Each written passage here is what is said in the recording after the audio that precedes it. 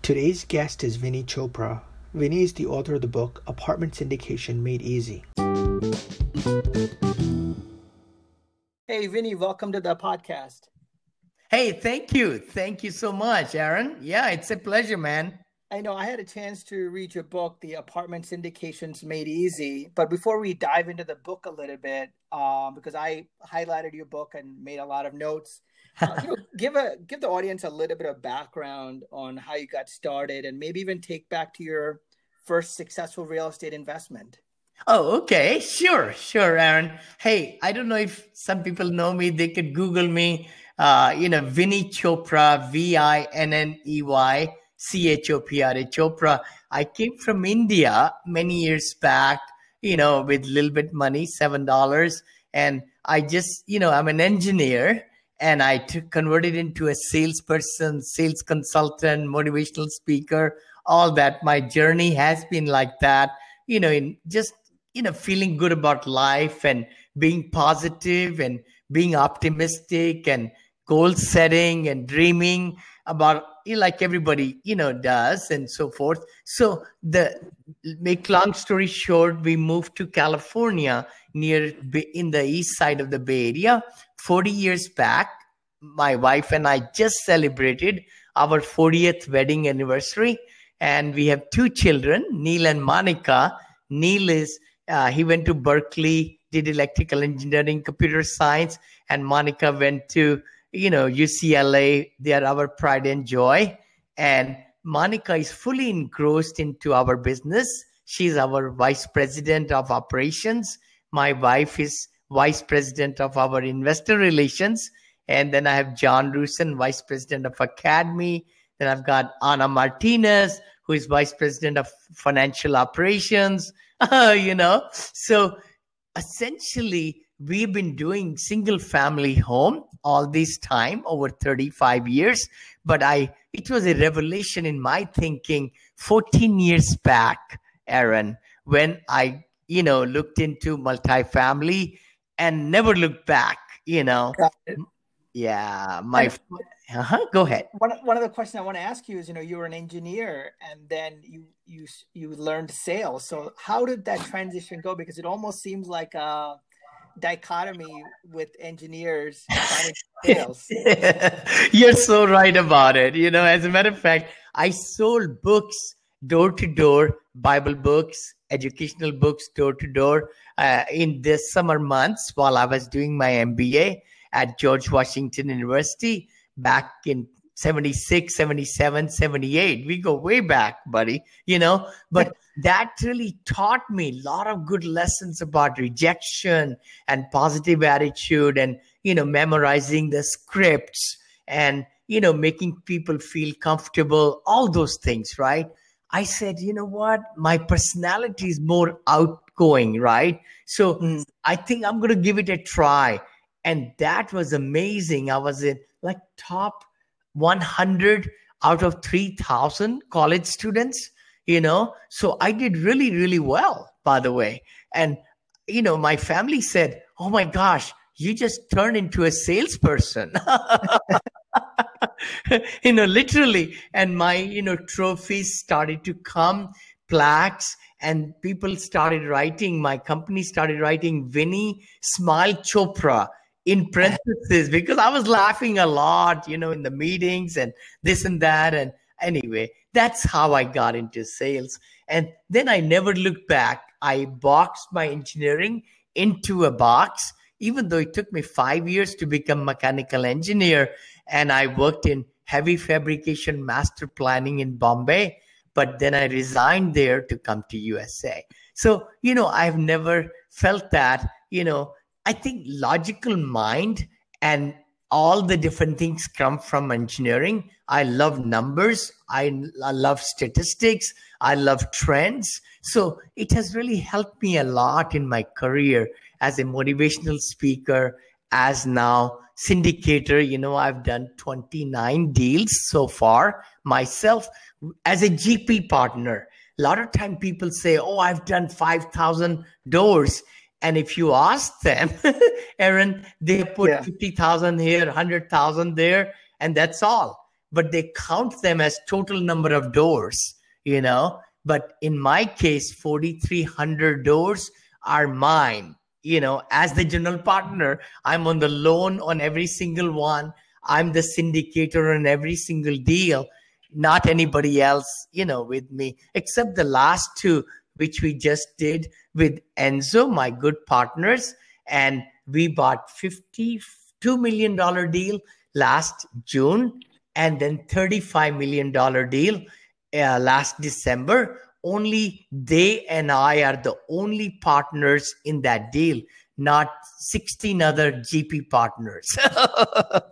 God, I mean, your enthusiasm is contagious, and I do want to ask you about your very first syndicator deal. Sure. Going from single family to syndicator seems probably a little challenging. Yes. Probably without much knowledge of how already having done it. Can you walk me through your first syndicator deal where you were the GP? And I would love to. How did that turn out? Totally. It took us 11 months. I would love to say that. Baby's born in 9 months. It took us 11 months to get our first deal, and it was very tough time, Aaron. It was the crash of 2007, 8, and 9 when I really got started, by the way. I'm seeing that same thing happening right now with COVID. It may not be that bad, but what it was that I was just starting out. Nobody knew me from Adam.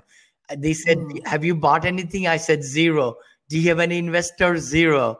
Are you going to move to Texas? No. We're going to live here in the California area. So everything was very, very negative. 1 month to get seller financing because nobody will give us the loan, buddy. Nobody will give us loan. I mean, that's what a lot of people find right now also, that the terms have really, toughened up. The reserves have gone to about 12 months now to 14 months. And back then in 2008, when we bought that 109 unit was my first deal. But before that, on Monday, I closed 14 units. So my really first deal was 14 units, by the way. 14 units for $180,000 total amount. Yeah. And then how long did you hold that property for? I kept it for 4.5 years, sold it for $380,000. 380. So we did the renovations, it was only 14 unit, like a U brick building, and it still is there, but we bought it, but we sold it after 3.5 years, I remember. Yeah. But then we sold our 109 units, Aaron. I paid $2.4 million for it, $2.4 million for 109 units with 101 storage units and a commercial building. All together, things were very cheap then, buddy. Right. 2.54 million, and I sold it for $5 million. My investors got 43.3% return per year. 43% because it was so cheap, and I raised a little bit money, but we gave our investors 70-30 split, I think, I remember, and they are so happy. And then they brought that money back again, more and more and more and more. A lot of my investors are still investing with me now, today, after 12 years. Isn't that great? Right. That's a good track record. But let me ask you this. So Please. For my listeners that may not be as familiar Sure. with syndications, let's just go back to the basics. What is syndication? What does that structure looks like for a syndication? Oh, totally. Aaron, syndication is it's a legal term to combine the money of the like-minded people to pool the money together legally through an offering. We call it a securities offering, and you can only do it two ways. You have to register the security with the SEC, Securities and Exchange Commission, or you could take an exemption. So Regulation D lets you take exemption under 506B as in boy or 506C as a cat. So just to keep it simple, it's just a jargon to do the business in a legal way, which I love it, because legal way is the best way, because our investors are Class A members and we are Class B. So Class A gets paid first always. So our syndication attorneys, they are different attorneys than real estate attorneys, by the way. So we should always work with SEC specialist attorneys who put together the private placement memorandum, PPM it's called in abbreviation, and agreement for the operating agreement of the LLC that's going to purchase the asset. So those two documents are very, very important documents, plus the third one, subscription agreement. So those are the three documents are needed, and every passive investor should ask for those, you know. Even if you're pulling money together with three people, you could do TIC, tenants in common, which is a new, you know, some of your investors will know, or joint contracts. But if you're raising money with lots of people, you should always do syndication. So let me ask you this. You know, I had a chance to read through a couple different syndication LLC operating agreements. Yes. And in the back of it, you know, it lists the member schedules, and a lot of them are the general partners are always Class A members, and then the limited partners are always Class B members. No, and I wrong. why you reverse way. It should be the first interest should be of the investors always. So it should be Class A who gets paid first from the operating agreement. How it should read should be Class A as investors, and the sponsors are Class B. Please go ahead. Yeah. Got it. Okay. And then in terms of these members, your investors, do they have any voting rights, or they are pretty much they do have voting rights? 70%. I have to have 70% okay on major things. So we write like refinancing, waterfalls, or some major thing we are doing with renovations, or some big calamity has come, you know, in the operation. And then we need to get a full agreement with the investors, because the limited partners are the majority of them, see, because they are the ones who are bringing money into the property to buy. General partners are on the loan. They are taking risks also. They are guaranteeing the loan, or if it's Fannie Mae, Freddie Mac, then they don't have to guarantee, right? It's non recourse, it's called non-recourse loan and recourse loans. But in my PPMs and agreements, we say 70% voting rights from the limited partners, because I do a meeting every quarter, live meeting on Zoom with my investors. I bring them in there. We record the meeting live. People can ask me questions live. I answer everything live. I show them all the reports of the property. I bring the property to my investors, which is a very, very special thing. A lot of people don't do that. They just go ahead and do a little executive summary I've seen, you know, in a PDF form, and sends it out to the investors. They don't want to talk to investors. A lot of syndicators do that. Or they might just record a quick 5-minute video and send it to their investors.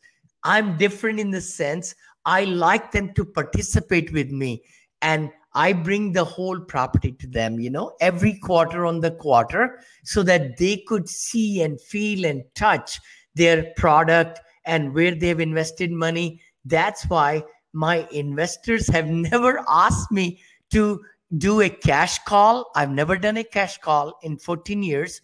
And I have never been asked my investors to audit, you know, pay 12,000, 15,000, because everything is transparent in my company. They can ask for invoices, for bank statements, for CapEx, for bidding. I mean, everything.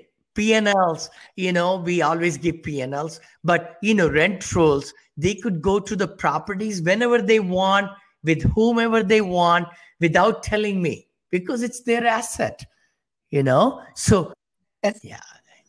I'm sorry. No. So just to go back to what you said in terms of cash call and limit, and your investors can do an audit. Can you, for people that are not familiar with that, walk us through that in terms of if somebody's considered being a syndicator, what can the limited partners do in terms of cash call and an audit? Okay, see, the thing is, cash call is the prerogative of the syndicator like me, who, do not do their calculations correctly, right? Or they overpromise, certain things to the investors, and now they are really not able to bring about the kind of changes they wanted to make in the product. I mean multifamily, right? Or commercial buildings and all. So what they're finding is, I've seen that investors hate cash calls. What they say is that if I give you 100 or 200 or 500,000, Vinny, we look to you as an expert. So you need to do all the calculations. And when you're presenting the deal to us, it should be fully vetted. That's the word, vetted. Totally business plan has been thought through, that you are not telling us something, that you're going to hide it for a year or 2 years. And now you say, you know what, we don't have money to change the boiler, or we had to change the roof. Now I have to do a cash call to ask all the investors to pitch in more money into the deal. That's what the cash call is, right? I've never done one in 14 years. I never will, because, we need to be totally savvy in our underwritings and under promise and over deliver. Got it. Okay. And then you mentioned another thing with regard to the audit, where the investors ask you for. Oh, yeah. We brought it up. We asked the investors, because, some auditing companies call us, right? We would like to look over your books and all and prepare this whole audit. And I shared it with my investors, right? I said, you can look at all our books.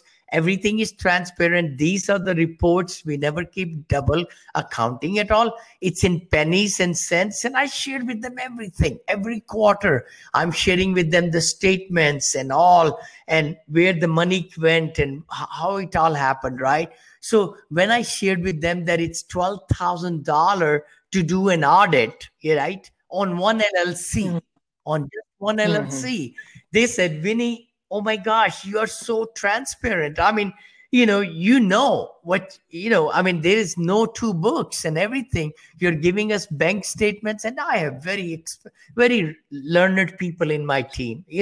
We have accounting department with full-time vice president of financial, affairs. And she's been with me 12 years now, right? She's also invested into my deals and everything. Senior accounts payable manager. She's been with me 7-8 years, right? So all these are professionals. And at the peak, I had 5 people working in my accounting department, because we have millions of dollars coming from, all these deals, right? And we manage them ourselves. Every single property we have bought, we manage them in-house, Yeah.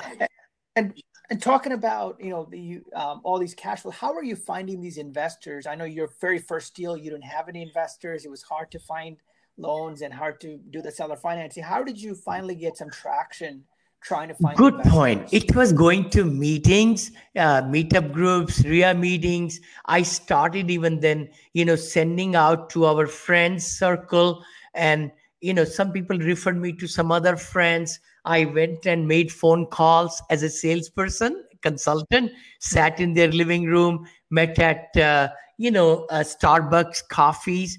I mean, it's a lot of hard work, but you show them PowerPoint presentation to show them why multifamily is the way to do it. I started 14 years back I have 168 investors only, 168. But I can raise $7 to $10 million in just 4 days, 3 to 4 days. My best record is $7 million I raised in 7 hours. 7 hours. Where I showed my investors, they have believed in me so much. They just, shell out so much money. And they are doctors, attorneys, directors of IT companies, and CPAs, and very, very high caliber people, Yeah. Good. And so these investors, when you're putting these things together and they're Class A investors, when you start out, how many shares are you issuing? Is it 1 million Okay, shares? no, That not cost? at all. It's always specific offering. What that means is that if I need to, that 2.4 million I mentioned, right? That Right. Buena Vista Garden is the name of the property. It was Palm Garden. We changed the name already because we always change the name of the property, especially when we are putting great value into it, right? Renovations Right. and Yeah. all. We do ribbon cutting ceremony after about 6 months or 8 months. Invite the mayor, invite the building department people, chamber of commerce, Better Business Bureau. We have a luncheon at my properties, right? So that way we can have a good exposure and good PR. I love to do that. Right. As we change the curb appeal and make a media center, get a Keurig machine, the cafes and the dog parks and all that stuff. So it's good marketing, right? The other good part is, like you were asking me, these investors, they came in like starting with my properties, right? So when I do my quarterly meetings with each of my investor, guess what I do towards the end of the quarterly meeting? I'm always showing them they are already believing in me. Show them the next project and the next project and the next project. So essentially, I've never done a webinar in my life for my offerings. Never done a webinar. Okay. Literally. Like a lot of people do all these media things and webinars, right? I've never done it. I just share with them every quarter where I'm going from Texas to Atlanta to Florida, what I'm looking into. My newsletter keeps them abreast of where the deals might be coming. Then I just send them a soft commitment, and they commit themselves to 200,000, 400,000, 500,000. It's first come, first serve. I just raised 4 million over the weekend. $4 million for my assisted living, which is my new market that I'm going into. Aaron, I'm building senior assisted living with memory care ground up, buddy, in 12 to 14 months. And I'm getting offers to buy that before even I build it up completely. So it's very exciting with my partner, Shahid, and myself. And, so I always look for new partners also. So I have partner in multifamily. We are very excited. Then I have a partner now in ground up construction. And then I have a partner in hotels. So another partner who took a company to NASDAQ, 100 million. He's my partner now with millions of dollars. We bought a Hilton Garden Inn. Now we are buying Marriott, Courtyard, and all that good stuff. Yeah. So in order to, for investors to find out about these, what does your pitch look like? And how do you, I know your book mentioned, pitching with the data. Walk us through what a good pitch surely. Like. I would say definitely as your investors are getting started, they should put together a nice PowerPoint presentation. Get a Fiverr, FIVERR.com, a really good person for $50, I think, or $100. They could make a beautiful killer PowerPoint presentation.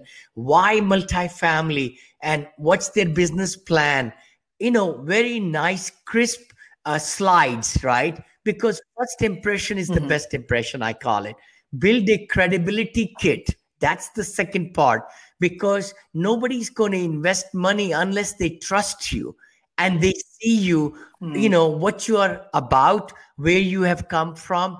And when I was starting out, I was mentioning to them, we own so many single family homes, and the cash flow is not where it should be. And guess what? They related to that because they were also having real estate investment in single family home. But then I showed them why multifamily is better than single family, right? So those slides captured their attention. So that's how I did it. Now I have improved on that, where I show them what's cash on cash, what's, cap rate, right? What's LOI, letter of intent. So I teach my investors. That's what I do.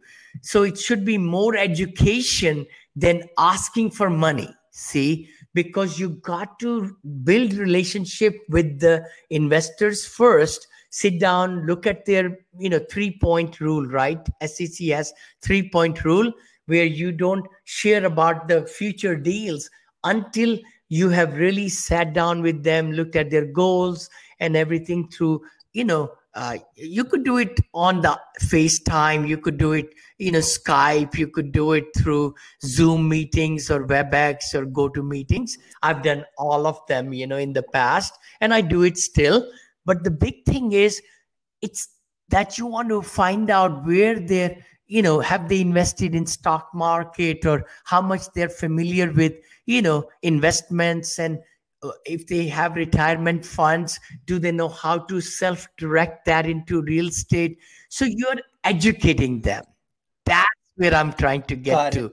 Once you have educated them, you have to put it into a CRM, Active Campaign or MailChimp or someplace, so that you can document when you talk to them what they told you about. Now you are ready with the database in one side. Now you start looking into deals and underwrite the deals and everything. Once you find a good deal, then you bring them together, right? So you tell your investors when the deal comes in the future, you can never show them a deal from the past. You cannot, because SEC ruling says pre-existing relationships substantiated, pre-existing relationships with your investors. Got it. And so let me ask you this. So in terms of different ways to raise capital, there's a new one that I keep hearing about, which is the regulation for crowdfunding. Have you done crowdfunding? And if so, walk us through crowdfunding is actually, it's a 506C, because you are able to advertise and you are able to get to the masses, to get $5,000 or $10,000 or $25,000. I have set my limit at $100,000. Thank goodness I did that 14 years back. So now I have investors investing with me $700,000 in a deal, in one deal. I have investors now who will be investing $1 million in one deal with me, $1 million.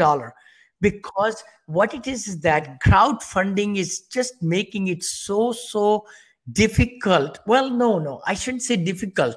It's not difficult for me, because I can raise millions so quickly. For other people, because crowdfunding is allowing a lot of people to buy, but it's also making it very messy, because some people say, what, I have my 5,000 and they're putting 5,000 into it, or whatever. I believe that we should only take very little of what people have to invest in, because they could lose money, see? Right. So when you say messy, is it because of the cap table being so large? I think so. I mean, I have not really perfected. I know people approach me. They said, Vinny, would you like to put your deal on this platform for crowdfunding? But previously they were saying, Vinny, you will raise only 20% of what you need to raise, but you need to do your own things, to really push and get your project to finance, in a short period of time, because we usually have, as 90 days maximum, right? 90 days or 120 days from the due diligence. you only have 45 days left to get the money together. And sometimes crowdfunding just goes on and on and on because there are so many different deals on it, right? So, yours is just one of the many, many. I believe 506B is the best way to do it because you can have your own structure with the nice investors who you have already built relationship with. And then when you get a deal, they would love to jump into it, Got it.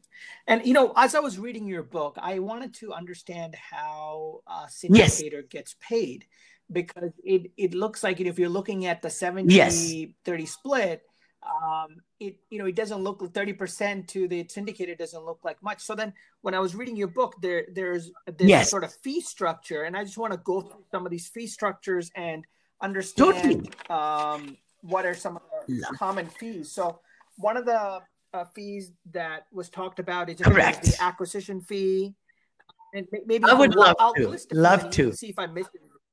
So acquisition fee, asset management fee, there's the annual management fee, disposition fee, property management fee, due diligence fee. So walk me through the different fees and see what are the fees. I would love to. As you know that, Aaron, this is a pretty big, daunting work. I just want to say that to your investors and everybody listening to me, even passive investors. I have documents put together. How long does it take to even get one asset under your, good one? I mean, you could throw investors' money in wrong assets. I don't believe in that at all. I returned $4 million to my investors in February, I think, this year, because they believed in me. And as I looked into the deal and with my sponsor, I just didn't feel comfortable, right? So I returned that money to my investors and they loved me for that. They said, Vinny, that's the reason we do business with you, because you watch out for our money, which is true. We have fiduciary responsibility. So let's talk about acquisition fee. Acquisition fee is very much needed for a syndicator like me or anybody, because it takes us 3 to 4 to 6 months sometime to find a great deal, to build relationships with the brokers, with the loan brokers, with due diligence people, with syndication attorney and real estate attorney. Look at that, 5 people. I have to orchestrate everything and then find a great property. Then I have to join them with my investor base of so many people to bring the deal together to a closing. And that's why we charge due diligence fee of like 1 to 2%, and then loan guaranteeing fee of 1 to 2%. What that means is we are on the loan of 10 million, 15 million, 20 million.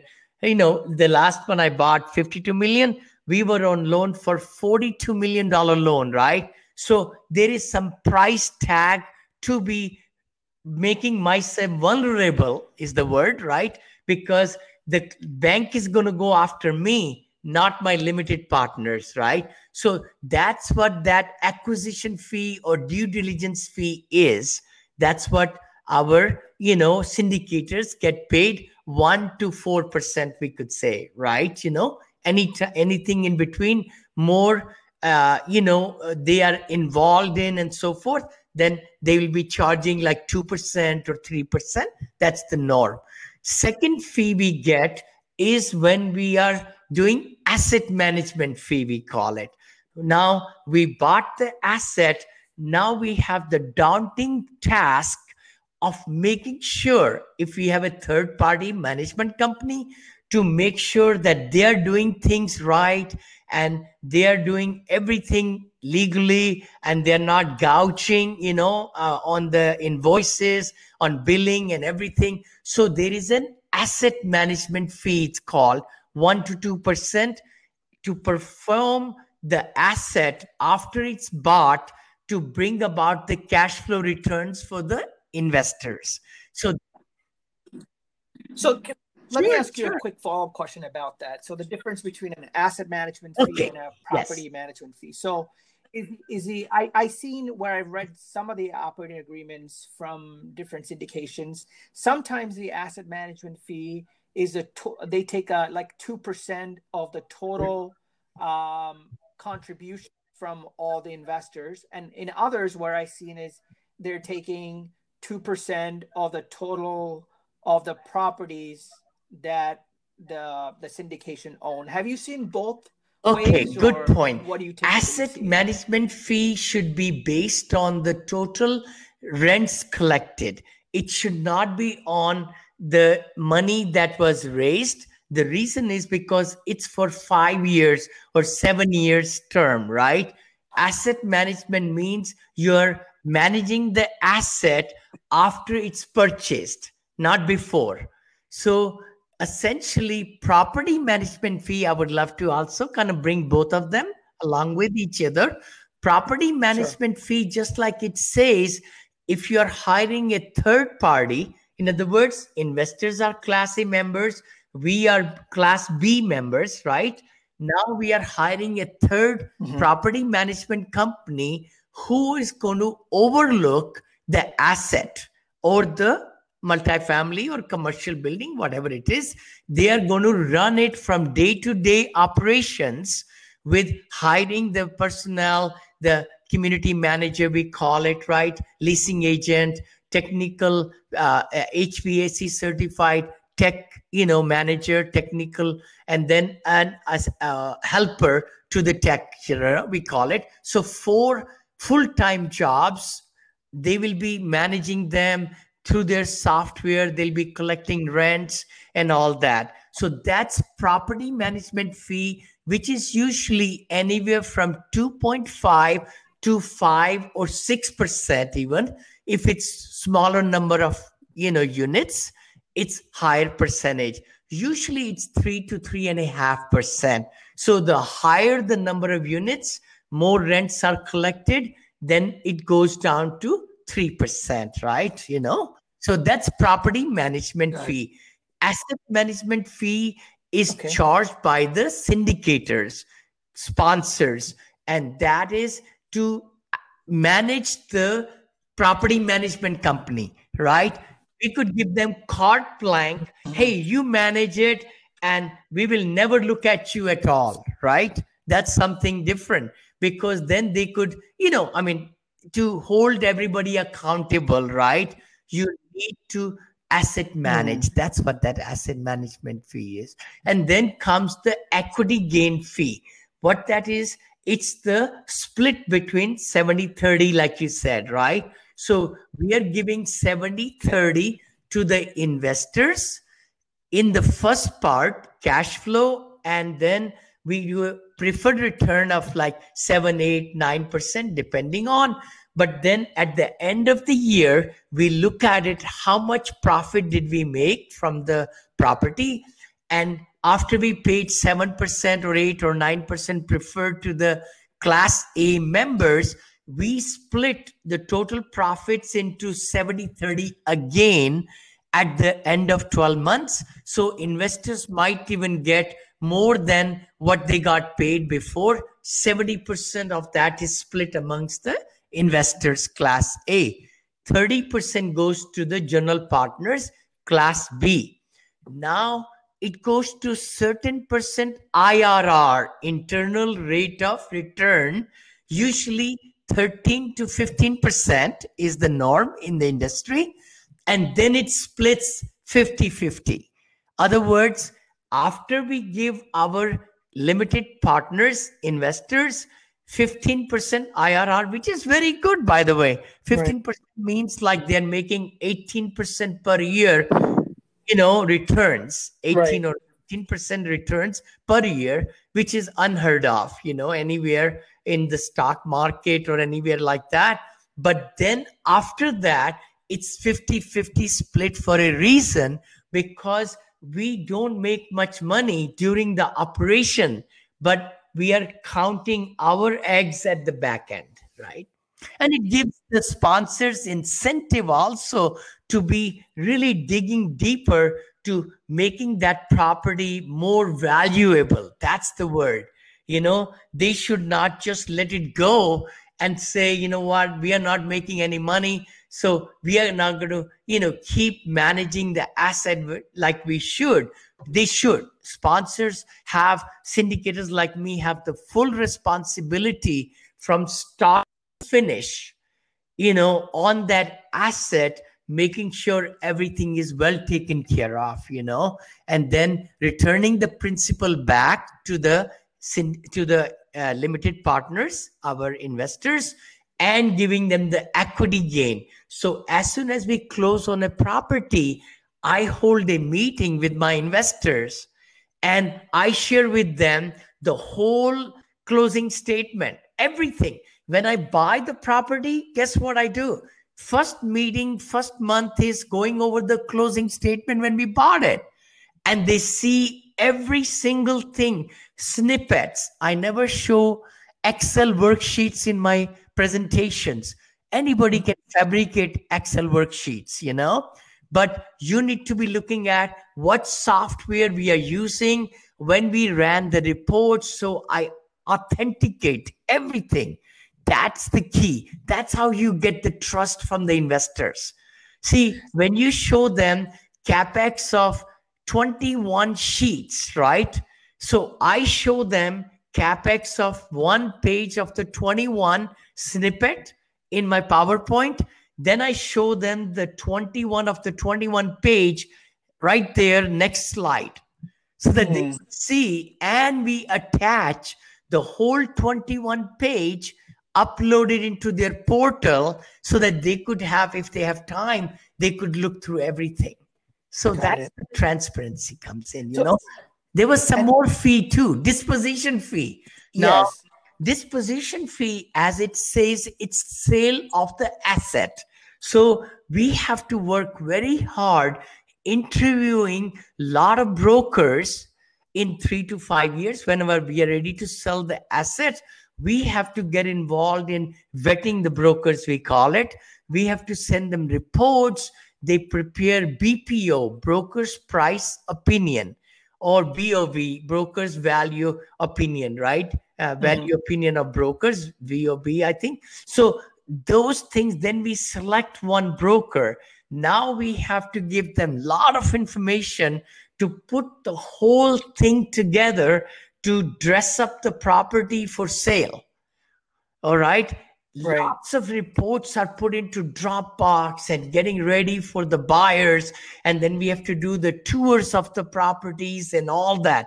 So it's a lot more work involved. That's why there is a 1% or 2%. I think 1% or 2% is the disposition fee, we call it. Yeah. So let me ask you a quick question about the disposition. So let's say, for example, you are seller financing the property when you're selling it. Okay. I know initially when you're buying the property, there is a loan guarantee fee. But if you are offering seller financing, and let's say over the 30 years, let's say you're charging certain interest, and interest is also coming in. So let me ask you two-step questions. So when you're offering seller financing, do you collect a certain fee so that you're able to put that work together to do the seller financing? And secondly, when the interest come in the principal or fees and charges coming over the 30 years to the life of the loan, do you also charge a fee of the interest that are coming in? Not at all. Not at all. I've never done it, by the way, Aaron, where I have had seller financing when we sell, because see, I need to give the money back to my investors, right? I have to cash them out. So seller financing is only needed when the buyer cannot bring about a loan, right? Because we are writing a loan then for them. So in other words, I will not get my equity out of the product to give my investors and give the equity gain either. So I have not done. You could do seller financing if you ask the limited partners how many of you would like to cash out, right, from partners or investors, And how many of you are interested in doing seller financing? See, it has to be a joint decision, first of all, because a lot of investors want to get out of the property after 5 years. My God. Right. And they want to invest it into a new emerging market or into my other deals and all that. But I would venture to say seller financing is a very small transaction. It's like getting a real estate attorney to write out a promissory note. That's it. It's a promissory note with the calculations of so much % interest.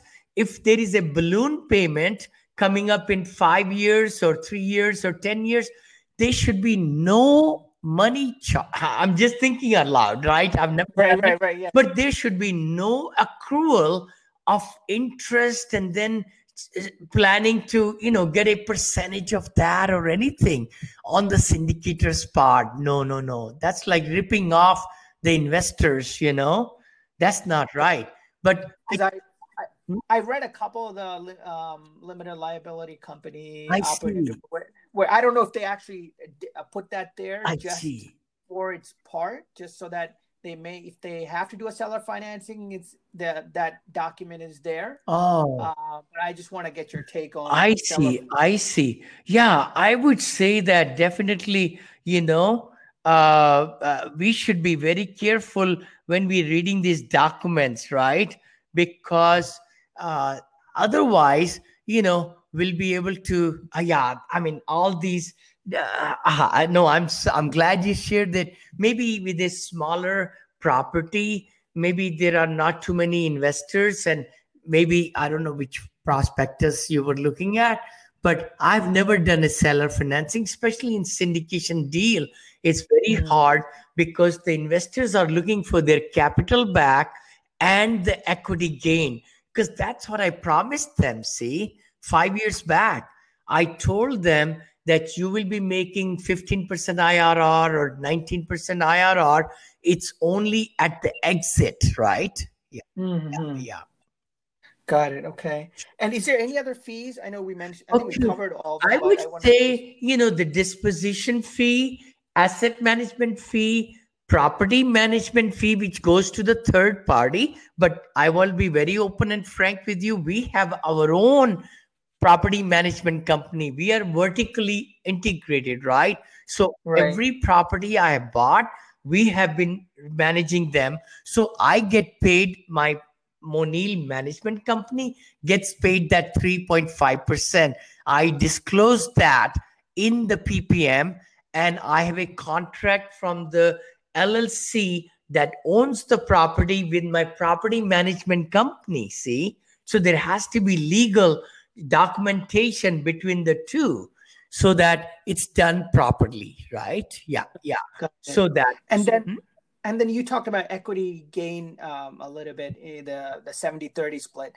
When I read some other documents, there was a lot of variation in terms of how that deal is. Sometimes the investors were getting 40% share and the rest were going to the general partners. I was wondering, the industry standard, or what have you seen in terms of the equity split? I would love to share that right now. What I've been really kind of looking at is creative ways by syndicators to stack, like they don't want to give the upside. So they are saying to the investors, okay, you could get 9% as this class member. You don't get any upside. You could get 6% or 7% in the class, another class, and now you get the upside. Or you could get third with this IRR. I mean, it's just confusing.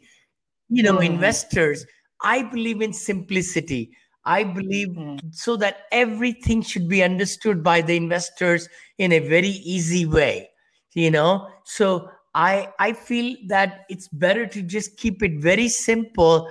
Class A and Class B, and don't mess up all these different things. I believe that if I'm an investor, I want to learn and understand so that I can sleep well at nighttime, right? I Right. mean, that's how I Okay. feel. So ours have been very straightforward, 70-30, 80-20, and then with IRR, and then split 50-50. But it's only Class A limited members. We do tier investing. I would love to share that with you and your Sure. audience. What's tier investing means? 100,000 to 200,000 or 199. Our investors can be in one block. 200 to 499, there is second block of investors, and 500 and above is the third block of investors. So what that means is my investors have moved now from 100 to 2 or 2 to 5 because I give them a little bit extra percentage from my side, right? So this way, everything is open to all the investors to invest in, but it's tiered investing, but they get the same cash flow returns, splits, and everything. It's not changed at all. It's just that they get preferred rate a little bit better. That's how it. So when you say tiered investing, so you would have different classes like class B, Well, C actually, for we each of just those say tiers. A, B, C. You're right, but they're all limited class. They are the same split. Everything same. Everything is same. It's just that we give them like 100,000 gets like 7%, 7,777. But they do get the upside too, by the way, right? B class Got it. 8888. They get upside, same percentage, same everything, right? On the 500,000, we give 99999 and the same split. It's not, the split is not taken away from the first class at all, like some other people are doing, right? Yeah. Got it. Okay. And I really want to thank you for your time Totally, today. And totally. I think your book is great. So let me ask you this. I know we're getting to the hour mark, but what's the best way for someone to reach out to you and find out more about you, get a copy of Oh, your book? sure, sure. Thank you so much, Aaron, for inviting me. And it's such a pleasure to chat with you, buddy. I know the Apartment Syndication Made Easy became international top seller. It's on Amazon.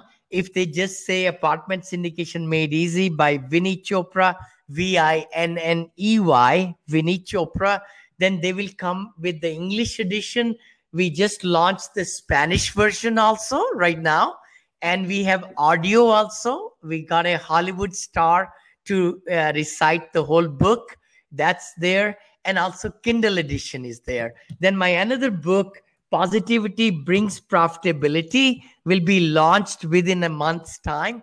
That's my second book, sequel to my Apartment Syndication Made Easy, because I really believe attitude plays such a great role in our investments and how we do things and bring our businesses to a new level. Then my third book is coming, Passively Invest. I think it's called Investing in Senior Living, because that's my new niche where I'm going after right now.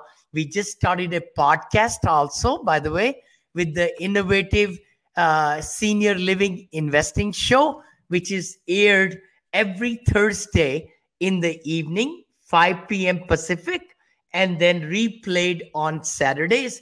Then I have podcast also, Apartment Syndication Made Easy podcast, where I interview great personalities in the USA. And my website is vinneychopra.com, VINNEYCHOPRA.com. And I'm on Instagram, Twitter, everywhere. Thank you. Got it.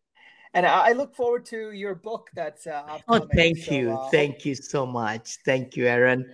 Thank you for your It'll be on time. Amazon? Yeah, I really enjoyed talking to you, and I hope your audience will get some great, value of these comments.